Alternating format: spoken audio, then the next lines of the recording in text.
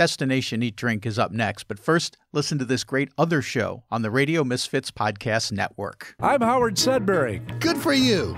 Oh, and I'm Steve Baskerville. On the next Back to You, we're going to talk about snoring on airplanes. We're going to find out what precipitation pie is. Persimmon.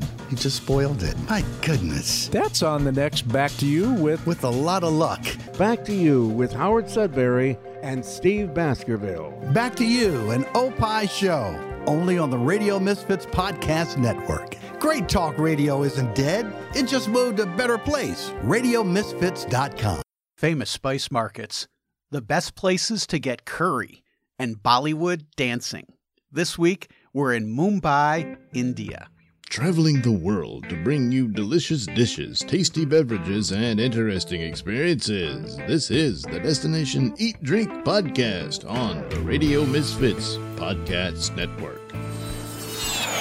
I'm Brent Peterson, host of Destination Eat Drink, the travel podcast for foodies. Each week, we visit a different foodie city and explore the best places to eat and drink and the coolest things to do there. And this week, it's Mumbai, India, for the city's vast array of flavors, sights, and smells. But first, let me remind you to subscribe to the podcast. That way, you'll always get the latest episode of Destination Eat Drink sent directly to your phone, tablet, or computer. And you can subscribe wherever you get your podcasts, like Apple Podcasts, Spotify, Stitcher, or RadioMisfits.com. And all the podcasts are also available at DestinationEatDrink.com. Just click on the podcast tab.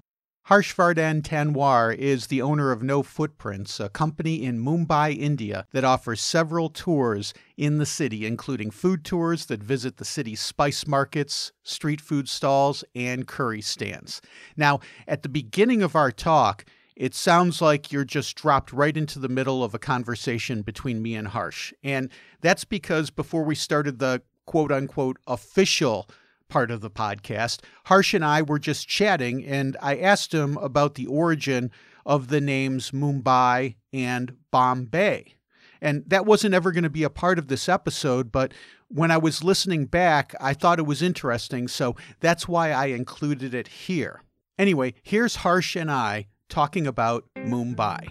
Destination Eat Drink.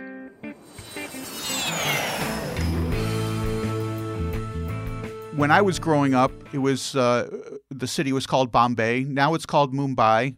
Why the difference? So in 1996, we had a change of government. So I'll just give you a little bit of history of how Bombay got its name, so you have an idea. So Bombay used to be a heptanasia, which was 7 isolated islands that made the island city of Bombay, which we call the South Precinct. But before that, it was just a cluster of islands, and it was actually the original inhabitants were the fisherfolk community or the Koli. And they had a goddess called Mummalai, whom they called Mumba Devi. And Mumba Devi basically came, was their patron goddess. And on that name, they actually called this Mumbai. Mumb is the Mumba Devi temple. I is mother. You put that together and that becomes Mumbai. Now, when the Portuguese came here, they started calling this Bombaya, as in the good bay, in Portuguese. And that's what it was called in the Portuguese rule. And then for the greater convenience of the British tongue, Bombaya or Bombayam became Bombay. And that continued until about 1995. And then we had, the government that came into power was a very nationalistic government. And they changed all the, their idea was to kind of get a very nationalistic, they were all about nationalistic pride. So they actually converted the names of Bombay back to its original name, that was Mumbai.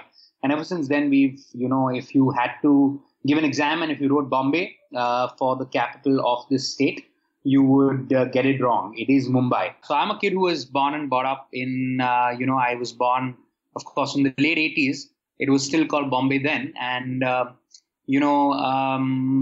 have lived in the South Precinct all my life. So, it was called Bombay then. For me, it still rings as Bombay. India is a huge country. Tell me about the region of India where Mumbai is located and what makes that different than the rest of India. So Mumbai is located on the western coast of India. It borders the Arabian Sea. And a lot of my American friends often say, that Mumbai is like the New York of India. And I often correct them and say, hey, you're talking to a guy from Mumbai.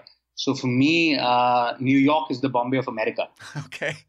But yeah, what makes it so different, I think, Bombay has been cosmopolitan in just much like New York. It's been cosmopolitan like any other trading city, right? I think trade has always kind of got people from other shores to come into the city and work, be it within the country or be it people from outside the country.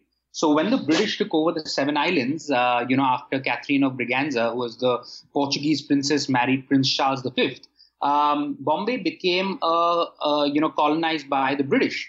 And they realized the true potential of this, these islands, because it was a deep port. And while we always had ancient trading routes, but as ships grew, we had to move from creeks to, harbors. And the British saw this as an opportunity, and they actually started giving incentives to trade. And so you had people coming from you had Persians who were already here in, up north from Maharashtra in a state called Gujarat. They moved in. You had communities like the Yemeni Bohras. You've, of course, got people from within the country, the Parhare Prabhus who came in. So we've had a bunch of people that have really come and made Bombay extremely cosmopolitan, right? And then we had a surge that happened when the American Civil War took place between 1861 to 1864, and the cotton picking stopped in America. So we had a lot of cotton textile mills. And because of that, there was a lot of opportunity for people to come here and work. And we had so many people who were bordering around, Bombay city who started coming in here in search of work. And rest of the say is history. I think today we have, Bombay is called the migrant city. I think there are very few people. In fact, the original inhabitants who were the fisher folk are very few and far. I think most of the people that come into the city are now migrants. And with them, they've, brought to them a very, very interesting culture. And one very important part of that culture has been food. But as a district, when you look at Bombay, Bombay comes in the Konkan district. And I firmly believe that, borders and, lines and cities and states are all man-made. Food is always divided by regions. And the region that we come from is the Konkan region. And our cash crop is rice. And we eat a lot of fish. So if you had to come into Bombay, one of the things that you need to try is the fish. Because it's a fishing community. It's interesting that you compare New York to Bombay, because you said all these people from the outside, migrants, have come in to create this vibrancy in Bombay. And I think of New York as the biggest melting pot in the United States of any city. So I think the comparison is really apt here. But, itself, there are so many regions within this country that, whoever comes in has brought a very distinct cuisine with them. And I think Bombay, just like New York, is a melting pot of culture and vibrancy and communities. So what would be an example, Harsh, of some of the imported cuisine, some of the transplanted cuisine from other areas of India that have now come into Mumbai, Bombay, and become more popular? The original Kolis or fisherfolk community and converted to Catholicism, and they've got Portuguese influence, on the food of Bombay. Right. Then you have the likes of, you look at the Khoja or the Bori Muslims who've come here, and they've given a very interesting, they came from Yemen and they settled down in Gujarat and then came towards Bombay and then gave their cuisine to, the city. So we've taken from so many different cultures, cuisines. Central India, you had the Malwa region that creates these, rice flakes, which are called poha, which is now very famous in Bombay, but they actually came down from central India. Or you have the Konkani Muslims who have their own cuisine, because the Arabs that used to trade here actually moved their way towards the coast, this coast that I was talking to you about, and they've lent their, cuisine towards the city of Bombay. So there is a great sort of, an explosion of food and culture and cuisine that's happening. Of course, how can I forget the Gujaratis? They are the ones who are the trading, community, or the businessmen who are here. And they were a very, very important part of the Bombay presidency. And they, you have even their food, which is a little sweeter, that is really devoured here by the local. And then you, of course, have the local food, which the Kolis cook, which is fiery curries, because we started, chili came in much later into India than what people generally think. It actually came in the late 15th century, early 16th century. And pepper was the hottest spice. And when the Portuguese came here doing trade, that's when they brought in chili, from Mexico to South America, coming down into India. And now, we are using chili as if it's our own. And we're the largest consumers and producers of chili in the world. And you can't really, when you talk about hot food, I think India comes right on top. And it's funny to know that chili is not even an indigenous spice to India. That is so interesting. The Portuguese brought chilies from Mexico and Central America to India, and that's how Indian food became spicy. I have a friend, Rachel Lawden, who writes just about this stuff. She's a food scholar, and she talks about transplanted cuisine. And this is a perfect example of transplanted cuisine coming from one area to another area. The example I always use is pizza in Italy, because tomatoes for the tomato sauce are not indigenous to Europe. They come from the New World. And this is another perfect example of that. Harsh, when you were talking about the Portuguese coming, it reminded me when we were in Hawaii, there were a lot of Portuguese there who worked in the sugar cane plantations, the pineapple plantations. And one of the most famous desserts in Hawaii is the masalada. And it's a Portuguese donut, and it's filled with often lilikoi, which is passion fruit, which the Hawaiians love. I'm wondering if there's any connection between Portuguese donuts and the Indian donuts. Tell me the name of the Indian donut, and if there's any a relationship there. So the Portuguese, while they were in the western coast of India, they were also there in the eastern coast of India. Now, let me tell you, Indians love, I don't know if you're aware, but Indians love our milk, despite the fact that I think about 60% of south of India, I think, is lactose intolerant, and 40% of probably northern India is. We look at the cow and, for the lack of a better word, love the cow. We pray to the cow. That's actually our, mother. And the idea of, splitting milk to make cheese was actually considered to be very unholy in India, because splitting milk was actually considered bad luck. And it was only the Portuguese that split milk.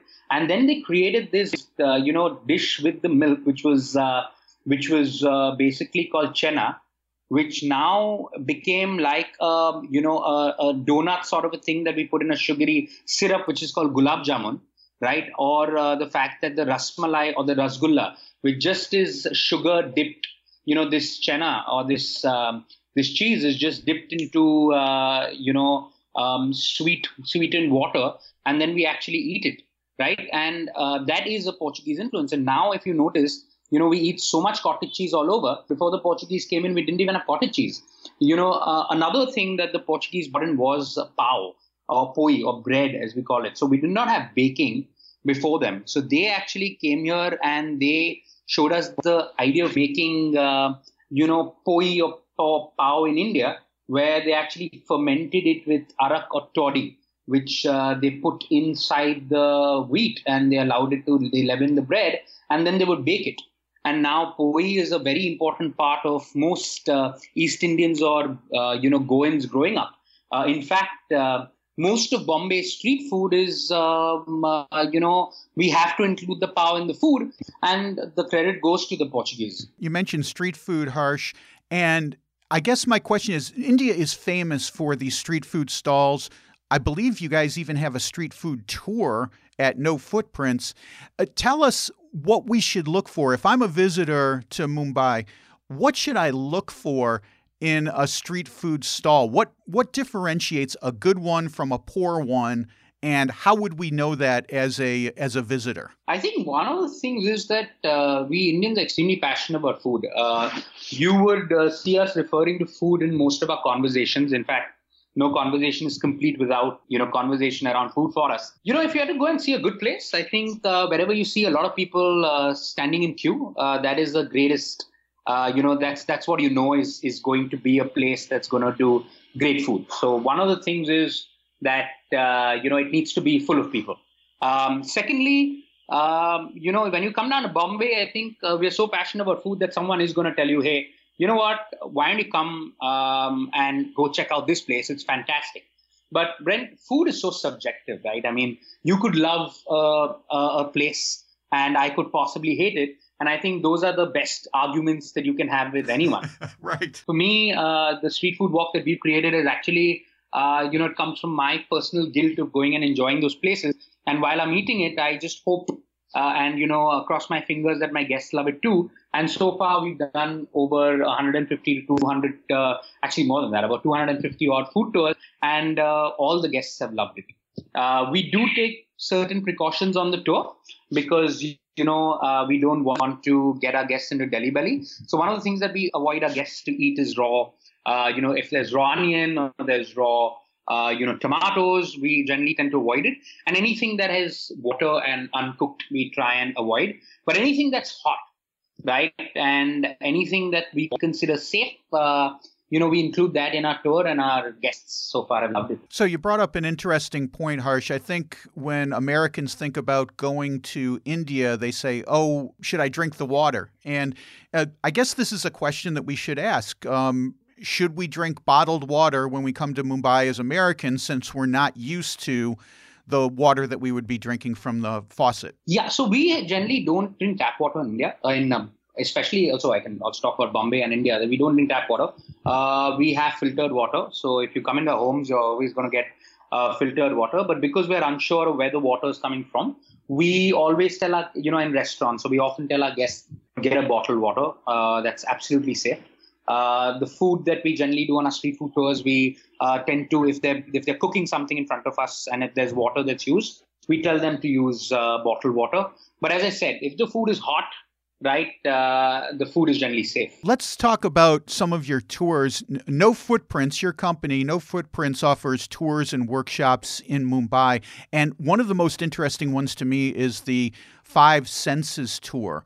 And talk about this tour, but specifically talk about a dish called thali, what it is, and its importance to the cuisine of Mumbai. Okay, so the Five Senses tour, I'll just give you a background of it. The idea actually came from my partner Isha when we were sitting down and we said, hey, people are coming into the city of Bombay and, they come into the city and people say, hey, why don't you go on a city tour? And what we realized was that people were going and seeing monuments, and that's what they said, hey, you've toured the city. But the city has so much, right? It's got the history, of course, but it's also got Bollywood, it's got people, it's got spices, it's got food, right? So we said, hey, how do we integrate this into one day of great activities that kind of really give you an entire idea of what the city and this country is? So we said, Bombay is always a sensory, it's sensory awesomeness around me, right? So we said, hey, we go on your five senses and we'll try and create 5 unique experiences that really show you what Bombay is. So that starts off with sight, where we go to all the tourist sites of Bombay, which you'd rather cover on what the people loosely call city tour. It includes the Dhobi Ghat, which is the washerman laundry, and it includes all the important tourist sites that a first-time traveler must see. After that is sound. We go to a Bollywood dance studio and listen to Bollywood music, but it's blasphemous if you only listen to Bollywood music and don't dance. So we actually get our guests to partake, 30-minute Bollywood dance workshop, right? Then you have smell, which we enter a spice market and we talk about the history of spices and how really trade, Bombay or India became, colonized because of the spice trade. So food is extremely integral. But we walk through the spice market and they actually get to see the different spices. But what they get to see is, women who come and they make their own spice mix, right? And that's the beauty. And that's passed on from generation to generation. So from mother to daughter to daughter-in-law, right? They'll all be sitting down there and making their own spice mixes, right? And that's very, very interesting to watch. And then you have Touch, which is basically we go to an NGO, a children-based NGO, where we spend some time with, the children there in the educational setup. And that's our way of giving back to the community, and the guests get to interact with them. And finally, it's taste. And we go to a thali. Now, thali is not a dish. It's a concept. Thali is basically what we do is we in India, we have a sort of a tasting menu, right? And that thali is actually just that. Where you have 5 or 6 different dishes, and you actually kind of, eat a little bit of everything along with a chapati, which is a carb, or a rice. Harsh, you mentioned going to the spice market and watching folks create spice mixes that are all unique depending on what they put in and at what different measurements.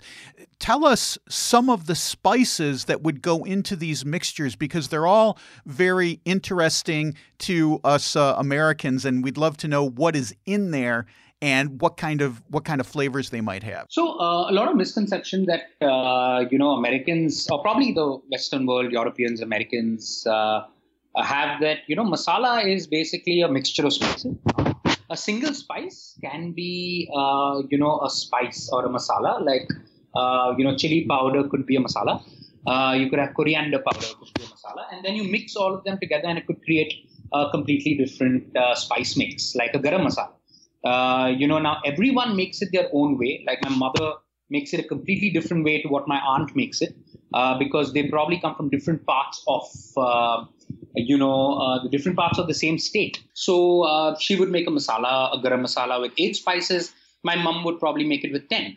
A typical thing would have, cinnamon. It'll have cardamom. It'll have asafoetida, coriander seeds. It'll have cumin.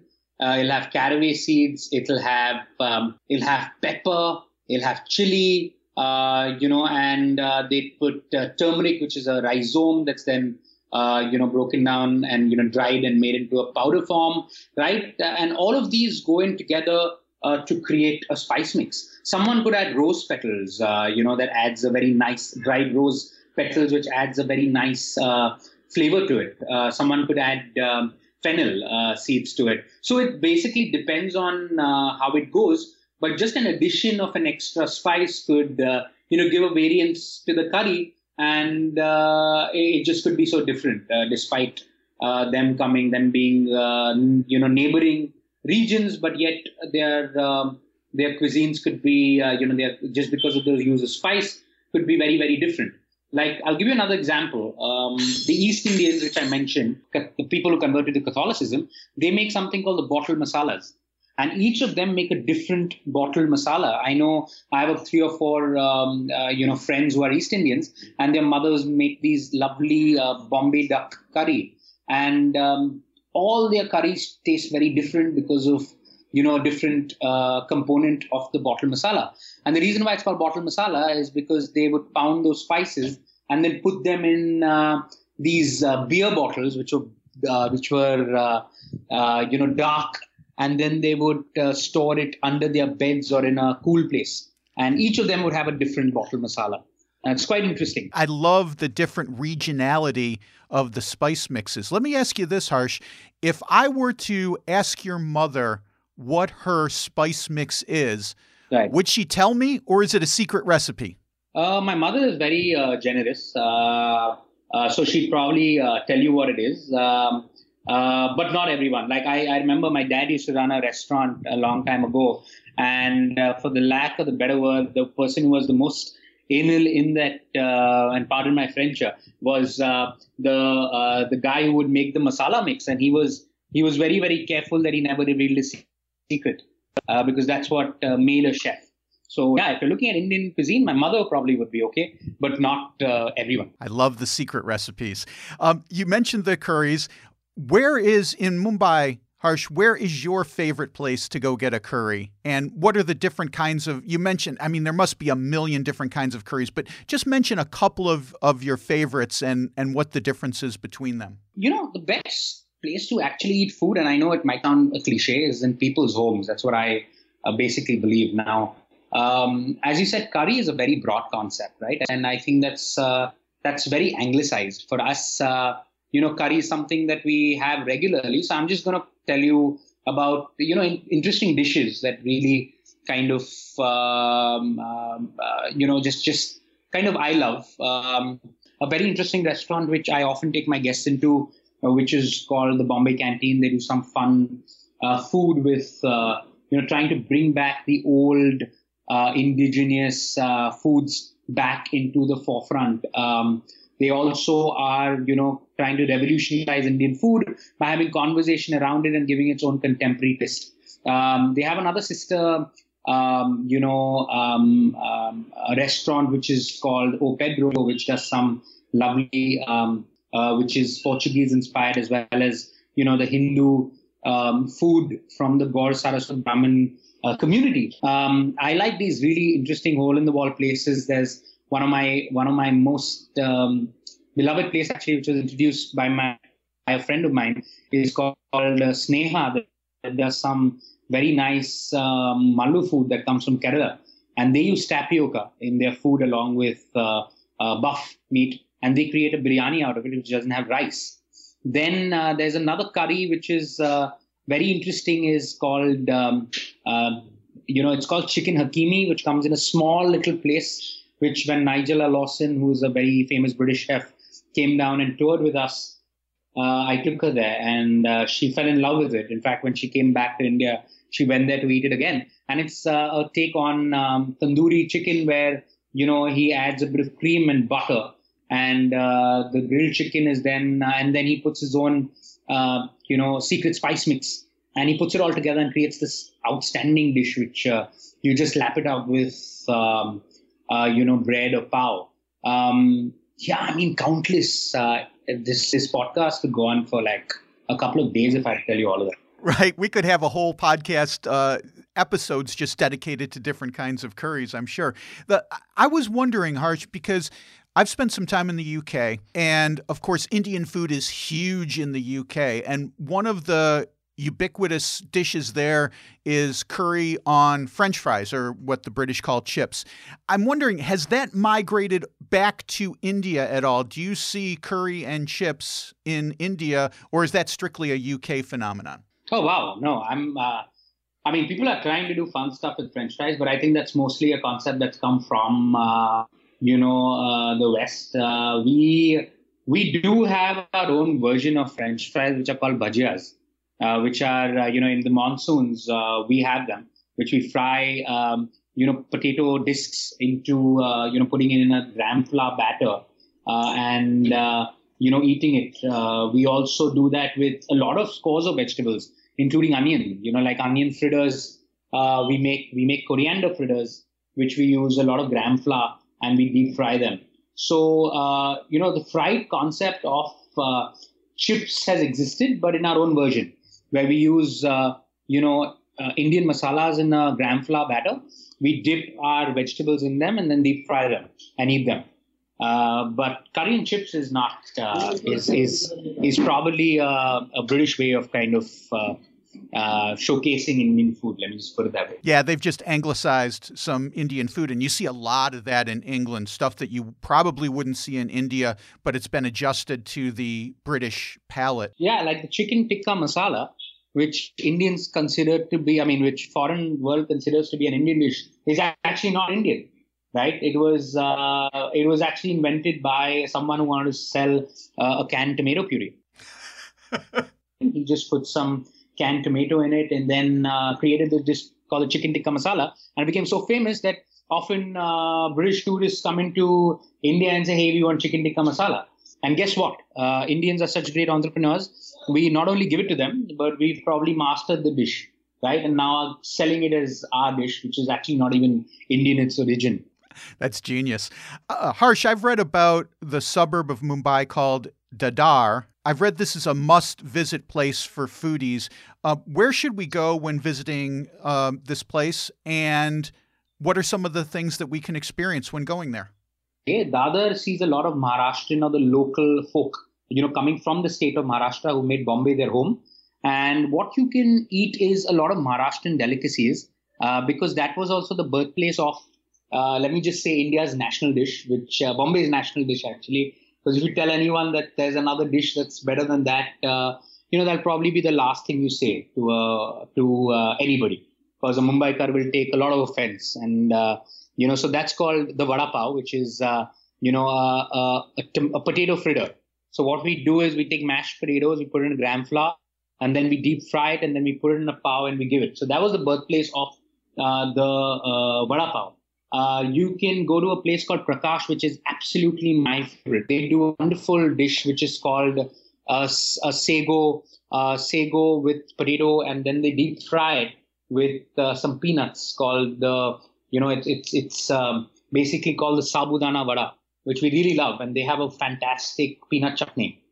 Then you can go down and have, there's a place called Aswad, which does, and some people might disagree with me, but that's fine. They do a very nice misal pav, which is basically a lentil curry. And to spruce it up, we put some gram fritters in it, and then again we eat it with pav.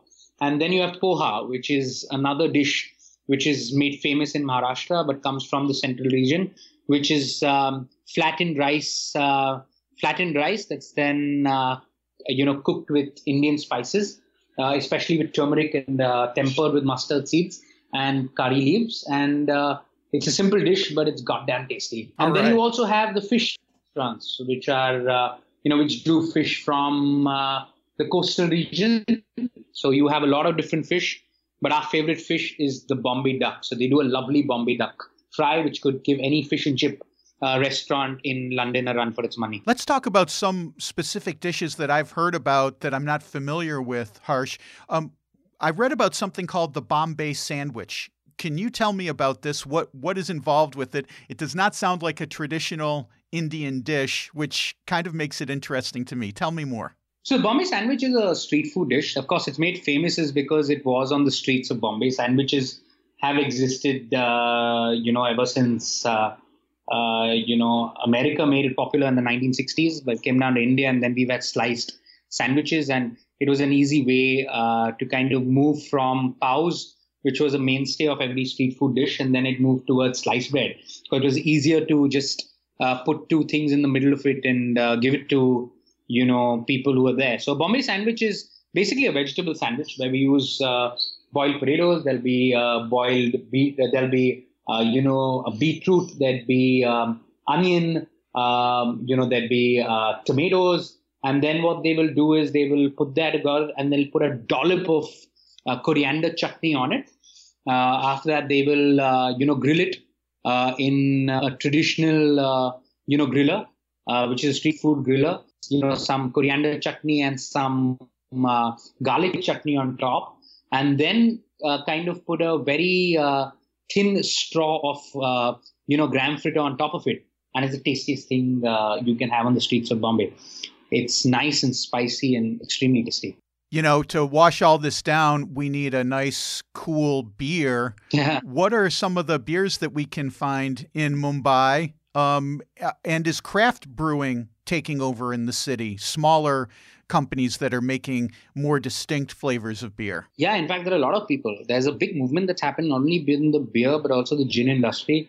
In fact, also the meads, which is one of the older drinks, ancient drinks, is making a comeback. And there's a meaderies, which are now also coming out, and they're making some great meads. But yeah, there is a place called Woodside Inn that does some amazing beers. They actually curate, they actually bring together a lot of different beers from different breweries. You have people who are trying to experiment with mango beers. You have a place like Thirsty 127 that is doing some great stuff with their beers. You have some places just outside of Bombay, which is in Pune, which is called Dulali, which is now also come down into Bombay, that do some wonderful beers there as well.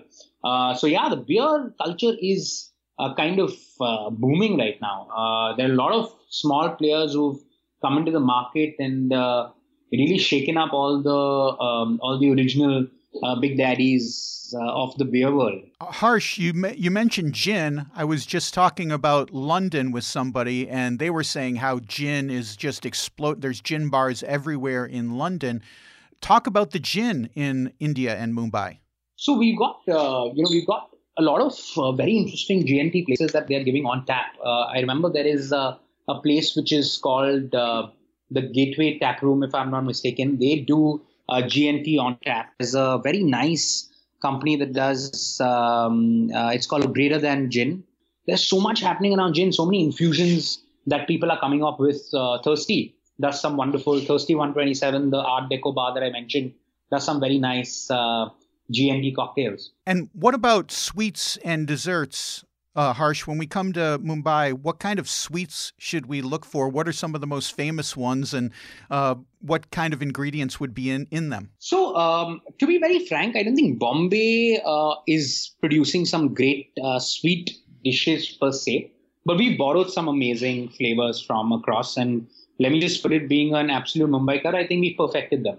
But we do some, if you, I think now, and there's a very interesting conversation that I was having with someone the other day, how everyone's reverted to, I don't know, not reverted, but let me just say everyone's moved to eating cakes on every celebration. To be fair, also, Indian sweets are extremely heavy. So I understand why people are moving towards cakes, and people are getting extremely innovative with cakes. But if there is one sweet dish that comes to my mind, if I talk about Bombay and Maharashtra, it's called kharvas, which is basically a dish that's made of colostrum, or the first milk of the cow, and they set it, and then after that, what they do is they flavor it with cardamom, and it's extremely tasty. There's also a dish called piyush, which is like a lassi, and lassi comes, has been famous by north of India, but that's our take on lassi, which is a thick curd drink with saffron and cardamom that they put in. Then we have something called shrikhand, which is hung curd. That's again they'll put, which is extremely, extremely sweet, and then you put in saffron flakes on top, or you can put in pistachios or almonds, and they're extremely tasty.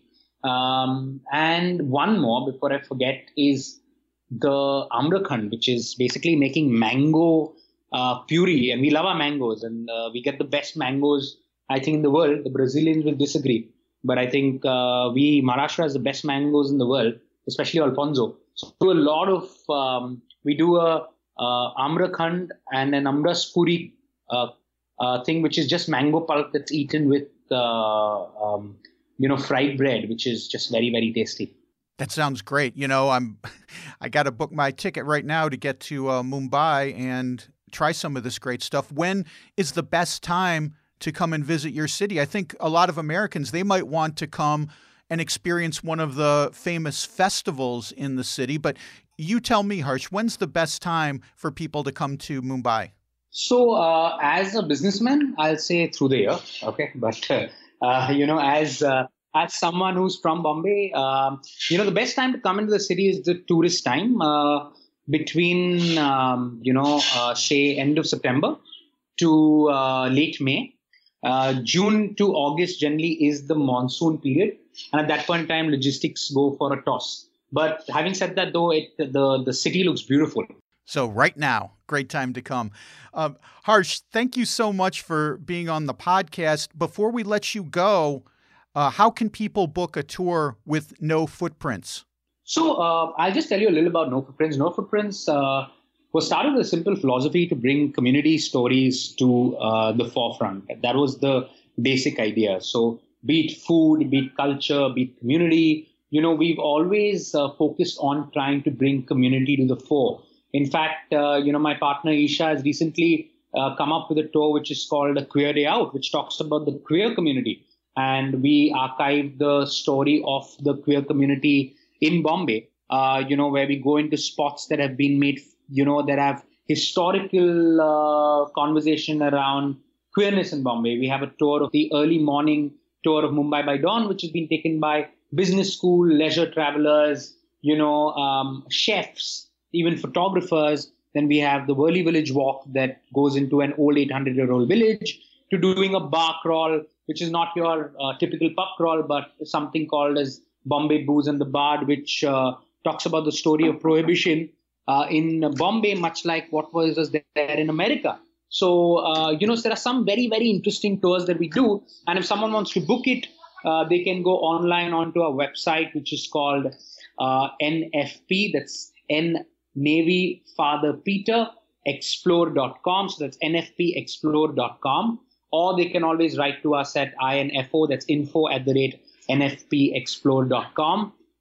Or you can just Google No Footprints and we'll just come up. The best part is we're also number one on TripAdvisor, in Bombay, the number one company. So, you won't be disappointed if you come on a tour with us. You guys have just done a great job with No Footprints, and I love all the variety of tours that you guys offer. So definitely folks should check that out if they're planning a trip to Mumbai.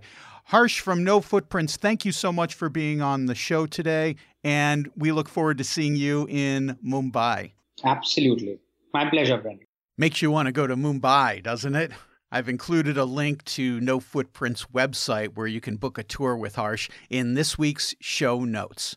Well, that's going to do it for this week's episode. Join me next week for a milestone episode of Destination Eat Drink, our 1-year anniversary of the podcast. We'll have a parade, the mayor giving us the key to the city, speeches from dignitaries, marching bands, lots of pageantry.